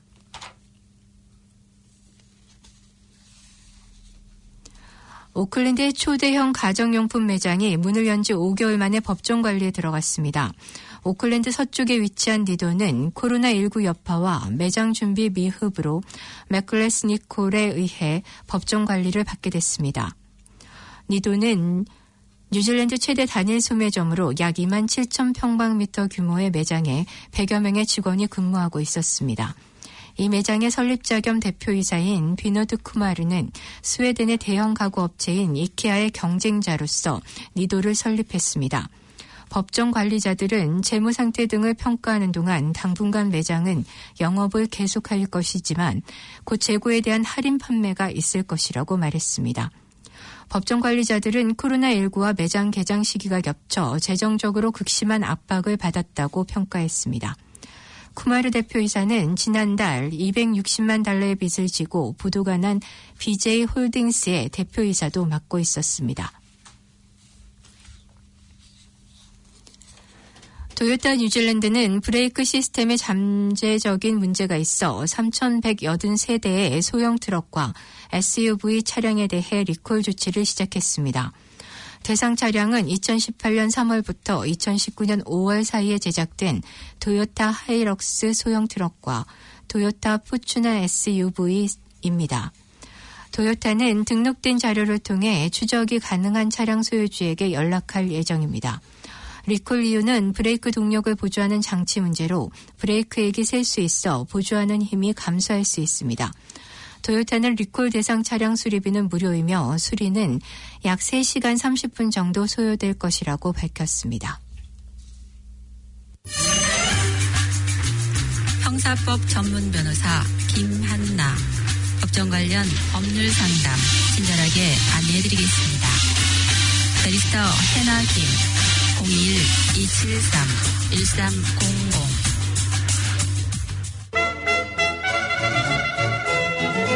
부동산 등기 이전 컨베이언싱 전문 로펌 마이랑이베이로 대표 윤영준 변호사가 노쇼 아폴로 드라이브에 위치한 새 오피스에서 정성을 다하는 서비스로 여러분을 모십니다. 오피스 주소는 유닛 9 39번지 아폴로 드라이브 로즈델, 대표 전화번호 476-8000번, 직통번호는 973-4046, 이메일 문의는 info@mbailo.co.nz입니다.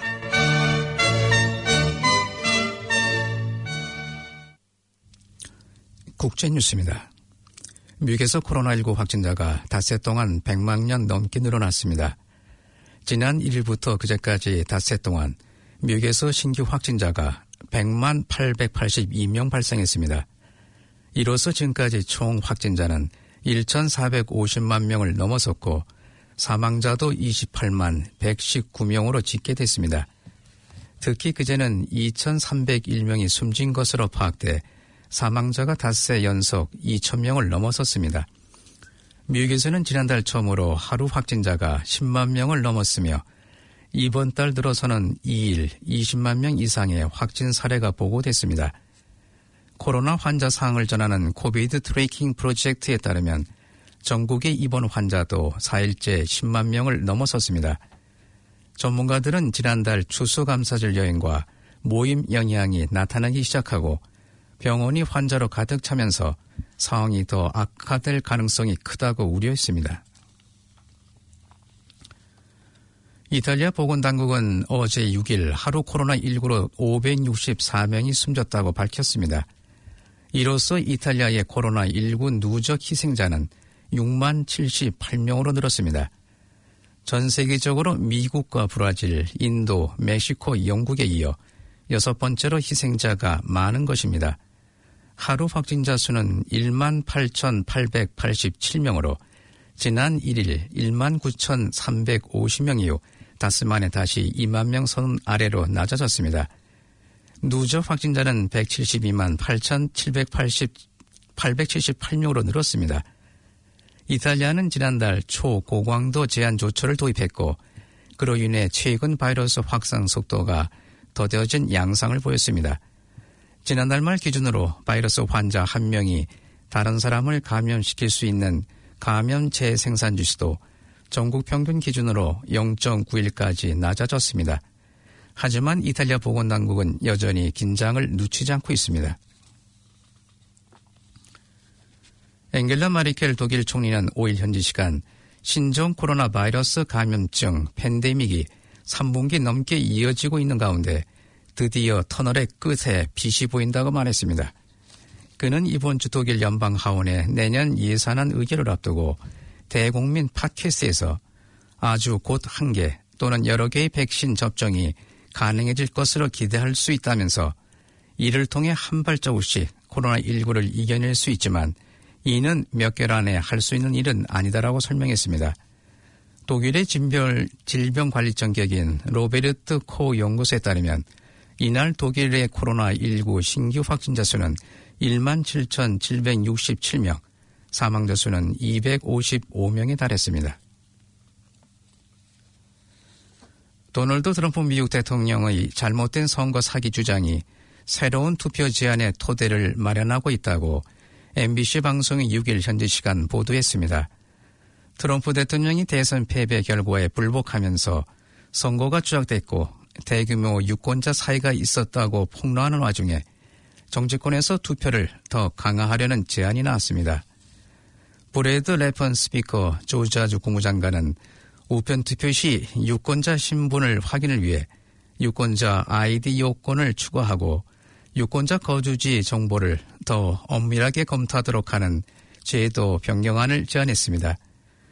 공화당 소속인 댄 그랜셔 하우이어는 최근 트윗을 통해 전국적으로 우편 투표를 제안하고 우편 투표에 유권자 아이디 요건을 추가하며 국가 유권자 데이터베이스를 구축할 것을 요구했습니다.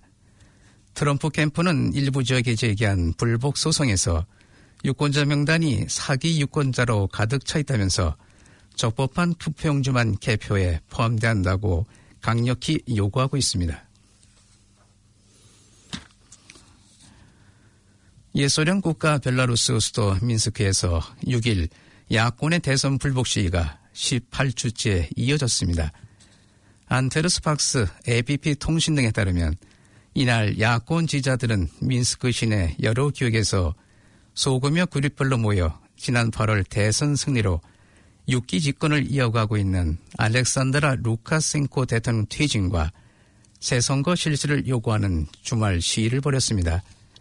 시위자는 지난주부터 경찰의 저지로 시내 중심가에 대규모로 모이는 것이 어려워지자 구역별로 수백 명씩 그룹을 지어 산발적 시위를 벌이고 있습니다. 보안 요원들은 시내 여러 지역을 순찰하며 시위 가담자들을 체포했습니다. 리아 노보스티 통신은 민스크시 경찰을 인용해 이날 시위에서 300명 이상이 체포됐다고 전했습니다. 벨라루에선 지난 8월 9일 대선에서 26제 장기 집권 중인 루카센코 대통령이 80% 이상의 득표로 압승한 것으로 나타나자 정권의 투표 부정과 개표 조작 등에 항의하는 야권의 대규모 저항 시위가 주말마다 계속되고 있습니다. 한국 뉴스입니다. 수능을 마치고 대학별 전형이 시작된 지 이틀째인 어제 서울에서는 서강대와 성균관대, 한양대 등에서 논술고사가 치러졌습니다. 다음 주말까지 포함하면 40만 명이 넘는 수험생이 대학별 전형에 응시합니다. 수험생들이 하루에만 많게는 4-5곳의 학교를 옮겨 다니며 시험을 치러야 하기 때문에 보건당국과 학교는 방역에 온 힘을 쏟고 있습니다. 각 대학은 학부모 등 외부 차량의 통행을 금지했고 발열 체크 뒤 이상 증상이 없는 수험생만 입시를 허용했습니다. 한 강의실당 입실 인원도 30명 안팎으로 제한했습니다. 정부는 수능 성적 통지 전날인 오는 22일까지 대학별 집중관리기간으로 지정했습니다. 정부는 수험생의 안전을 위해 시험이 끝난 뒤에도 친구나 가족들 사이의 모임을 미뤄달라고 재차 당부했습니다. 한국은 사회적 거리두기 단계가 또 올라갔습니다. 내일부터 3주 동안 수도권은 2.5단계, 비수도권은 2단계입니다. 앞서 수도권 내 거리두기를 2단계로 올렸지만 확산세가 꺾이지 않고 오히려 본격적인 대유행 단계로 진입했다는 판단 때문입니다. 연말 모임과 만남을 아예 차단하겠다는 정부의 의지도 반영됐습니다. 수도권 거리두기는 지난달 19일 1.5단계 그리고 닷새 만에 2단계로 올렸고 지난 1일엔 2단계에 더 추가한 조치를 강화했지만 확산세는 가라앉지 않고 있습니다. 더 큰 우려는 앞으로도 효과가 제한적일 거라는 예측입니다. 정부는 이번 조치가 3단계 전면 제한 조치 직전인 최후의 보루인 만큼 규제 조치 이외의 활동도 허용된 것이 아니라고 강조했습니다. 한편 정부는 이번 주 안에 백신 구매 협상과 관련한 내용을 정리해 국민들에게 설명하겠다고 덧붙였습니다.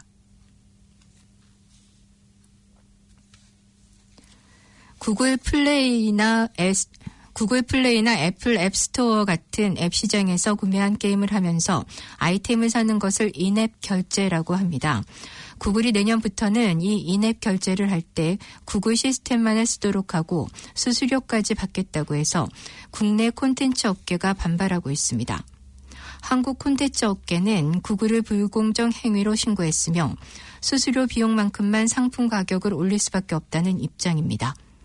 실제로 이미 30%의 수수료를 적용하고 있는 애플에서 이와 같은 시스템으로 상품을 구매하게 되면 현 구글보다 10에서 50% 웃돈을 더 내야 합니다.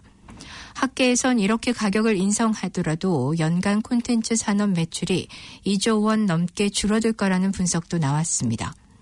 구글은 결제 책임을 명확하게 하기 위해서라며 정책을 유지하겠다는 입장입니다. 정부가 전 국민의 60% 이상이 접종할 수 있는 코로나19 백신을 확보한 상태로 글로벌 제약회사들과 협상을 진행 중인 것으로 확인됐습니다. 다만 안정성을 담보하기 위한 세부적인 공급 조건을 계약서상에서 명시하기 위해 협상을 진행 중인 것으로 알려졌습니다. 특히 미국 제약회사 화이자가 독일 바이오엔테크와 공동 개발 중인 백신의 경우 영하 70도 이하의 저온 유통이 필수이기 때문에 안전성 유지와 관련한 조항 작성에 집중하고 있는 것으로 보입니다.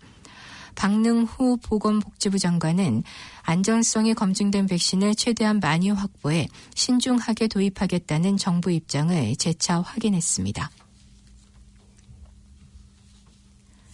지금까지 전해드린 뉴질랜드 뉴스는 뉴질랜드 헤럴드, TVNZ, 스터프, 라디오 NZ, 뉴스허브에서 간추렸으며 그 밖의 뉴스는 PBC, KBS에서 간추렸습니다.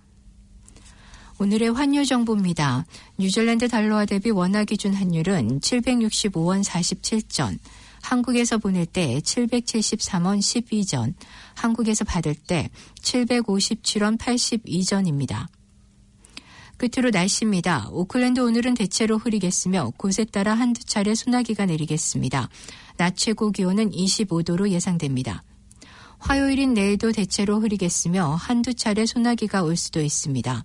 아침 최저 기온은 17도, 낮 최고 기온은 25도로 오늘과 비슷하겠습니다. 지금까지 한우성, 김춘선이었습니다.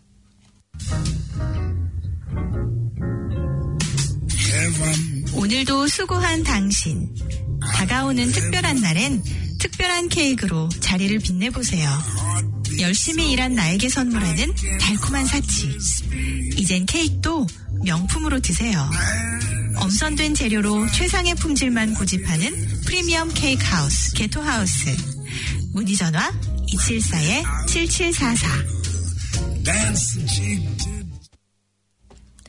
사랑의 샘 평화의 소리 KCR, 11시 종합뉴스, 365 헬스, ABC 여행사, 게토하우스, 아덱스 보험 건명회, 형사법 전문 변호사 김한나, 마이랑이베이 로폰 변호사 윤영준, 에듀킹덤 컬리지 다네모라 공동 제공이었습니다.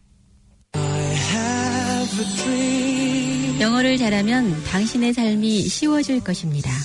다이나스픽에서는 뉴질랜드 국가인증 풀타임 영어 수료 프로그램들을 오클랜드의 5개 캠퍼스에서 등록 신청을 받고 있으며 영어 수준에 따라 초급부터 고급 프로그램까지 다양하게 갖춰져 있습니다. 이 프로그램들은 말하기부터 듣기, 읽기 및 쓰기에 중점을 두고 있으며 주당 학교 수업 12시간에서 15시간, 온라인 학습 20시간에서 22시간 과정으로 이루어져 있습니다. 이 코스가 완료되면 뉴질랜드 교육평가기관 NZQ에서 발행하는 영어과정 수료증이 수여되며 모든 뉴질랜드 시민권자, 영주권자 및 난민들은 무료로 등록할 수 있습니다. 등록을 원하시는 분은 이메일 courses@dynaspeak.ac.nz 또는 전화 0800-355-344로 연락 주십시오. 다이나스펙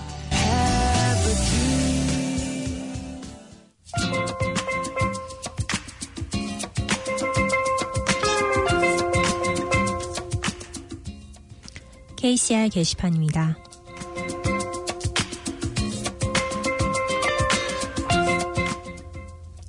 남국 정사 중고등부 템플스테이 안내입니다. 대한불교조계종 뉴질랜드 남국 정사에서는 여름방학을 맞이하여 2020년 12월 8일 금요일부터 20일 일요일까지 중고등부 템플스테이를 개최합니다. 이민 1.5세, 2세 청소년들에게 한국 전통 사찰 문화체험과 기본적인 수행, 그리고 잠시라도 참 나를 찾아 떠나는 즐겁고 의미 있는 시간이 될 것입니다. 신청 및 문의는 021-235-1105로 연락하시면 됩니다.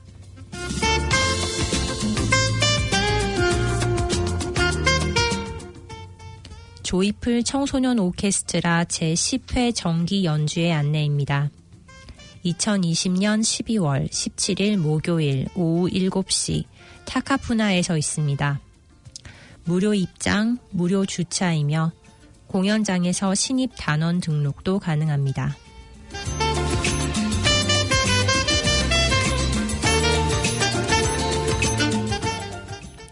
(2021년) 한민족 한글학교 합창단 모집 안내입니다. 모집 대상은 한민족 한글학교 재학 중인 초등학교 학생으로 신청 마감은 2021년도 텀 1 시작 전까지입니다. 오디션 일정은 2021년 2월 13일에 있습니다.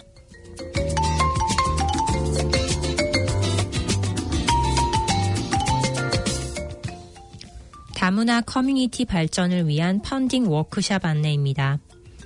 Office of Ethnic Communities와 Asian Network 공통으로 Ethnic Communities Development Fund를 소개합니다. 펀딩은 연간 420만 불로 소수민족의 활동을 돕기 위해 책정되었으며 한인사회의 펀딩 신청이 없어 이번에 특별히 펀딩 워크숍을 통해 상세한 내용을 소개합니다. 12월 17일 목요일 저녁 6시부터 8시까지 써니누 커뮤니티 센터에서 있습니다.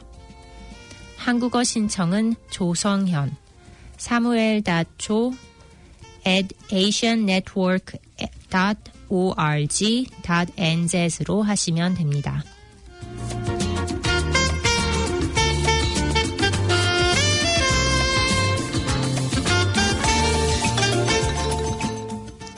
한인 성가정 성당 소식입니다.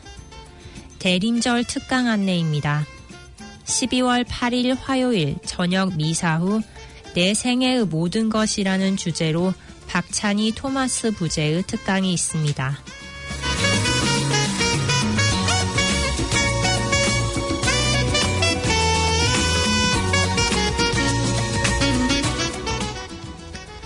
무료 JP 공증 서비스 안내입니다. JP 공증 서비스는 사무국으로 사전 예약을 해주시기 바랍니다. 사전 예약 문의는 한인의 사무국 09-443-7000으로 하시면 됩니다. 뉴질랜드 뉴스를 포함한 오늘 들으신 KCR 방송은 104.6 FM 플래닛 웹사이트를 통해 청취가 가능하며 일부 프로는 코리아 포스트, 유튜브, KCR 뉴질랜드 페이스북을 통해 보실 수 있습니다. 지금까지 KCR 게시판이었습니다.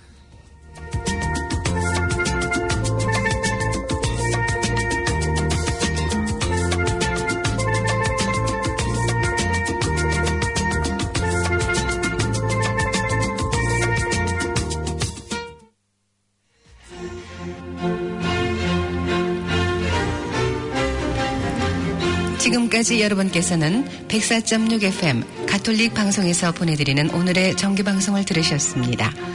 가톨릭 방송은 월요일에서 금요일까지 오전 9시 40분부터 11시 30분까지 방송되고 있습니다.